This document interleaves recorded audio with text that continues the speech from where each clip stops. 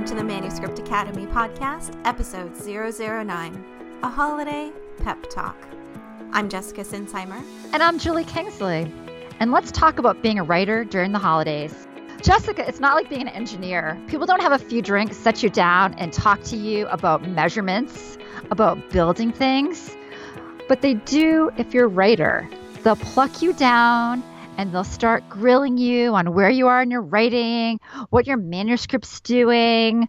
Then it might head south. They might start talking to you with things like, are you ever going to get a real job? Are you ever going to quit? I think if anyone asks you a question that starts with, are you still, it's not going to end well. I know. My father is a firefighter, and no one ever questioned him about his choice of hoses or boots, you know? So why do you think people do this? Why do writers go to the holidays with people taking ownership over their craft in a way that can be uncomfortable?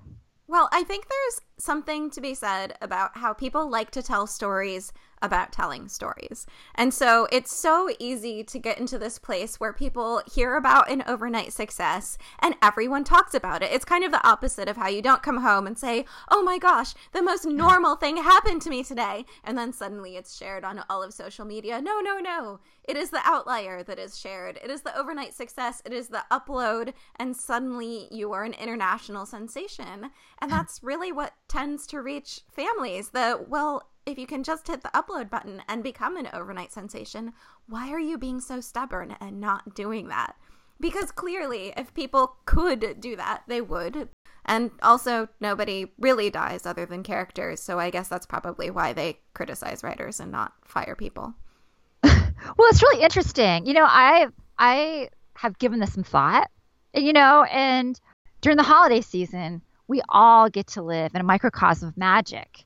Be it the kids running around, the lights, or simply the anticipation of the season.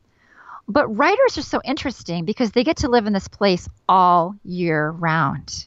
People are jealous. Oh, yeah. I mean, I'm jealous of myself sometimes when I'm sitting and I'm like having a great time at work and I'm like, creating things that make me smile and make me happy. And that's different from a lot of jobs. Oh, definitely. I think a lot of people, they daydream, but they don't get to create this whole world. And there's something, I think when people would rather live in your imaginary world than their day-to-day life, it's easy to be like, oh, well, that's not real. So let's just, forget about that. Let's go back to the real world. Let's talk about numbers. Let's ask you some uncomfortable questions. And that's really hard on writers because relationships mean a lot to them. And these people who are very close to them can sometimes be really critical or really, really supportive. There were some incredible stories in our Pep Talk in Your Pocket episode. People were so generous. They called in. We were using our Google Voice inbox. At that point, people called in and told us stories, incredible things about husbands really, really getting it and saying things about how writing a story is this huge accomplishment, and people talking about their kids being so happy to play while their mom writes and how the mom supports their dreams so they'll support hers. And it's just moving, I think. Well, I mean, it's definitely an amazing process, and you learn so much about yourself as you're going through it. And, one of the things, if you look at this whole holiday season, is we are, as writers, very sensitive. As you should be. Very, very sensitive to the world around us. And I think as we go into it, we need to know that, we might have to have these conversations and we might need to protect ourselves. Or, lock yourself someplace with your earbuds and a cocktail and listen to other writers talk about their experiences. Jessica, I made a list. You made a list? Oh, Julie, that is so linear-brained of you. I love it. Would you like me to read you my list of ways to make it through the holidays as a writer? Yes, do it. Write every day, regardless of whether or not you have time. 2, own your craft. You're a writer, damn it. Bring more wine than you think you need for holiday parties. 4, hang out with the children. Tell them stories, watch their reactions, and live in their world of magic. Did you put the wine down twice? I did, on purpose. I did this on purpose. Bring more wine than you think you need. Or liquor. It's easier to transport liquor in small packages. And I really feel like do not engage in writing conversations with your family members. Save that for people who get it, because no matter what you do, non-writers don't really get it. Okay, but what if they bring it up? Smile. It's great. I love it. I'm so glad you asked. How are you? You deflect. Deflect.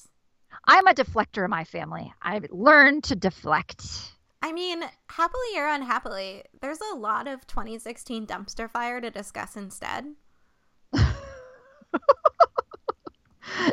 Indeed.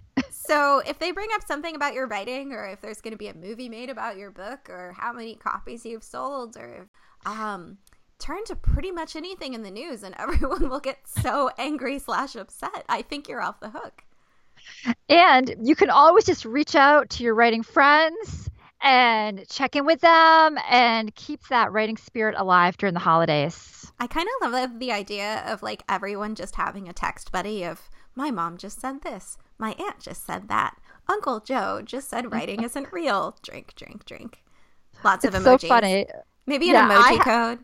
That's what I was going to say. I have about 6 writing friends, and as holidays start hitting, the emojis start coming through, the Bitmojis, because we all look like each other. You're really good at the Bitmojis, Julie. Thank you. I enjoy a Bitmoji. That's a plug. We should be sponsored by Bitmoji. Sure. We could put our Bitmoji into our show notes. We should. We'll do that. So, yeah, stay connected. And there's a great quote that I came up with that I feel like we should end this conversation with. Mm-hmm.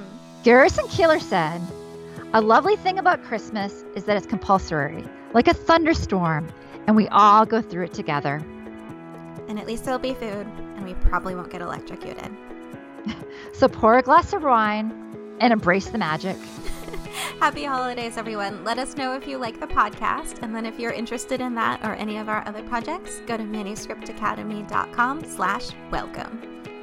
Happy holidays, guys. 2017 is going to be so much better. Happy writing.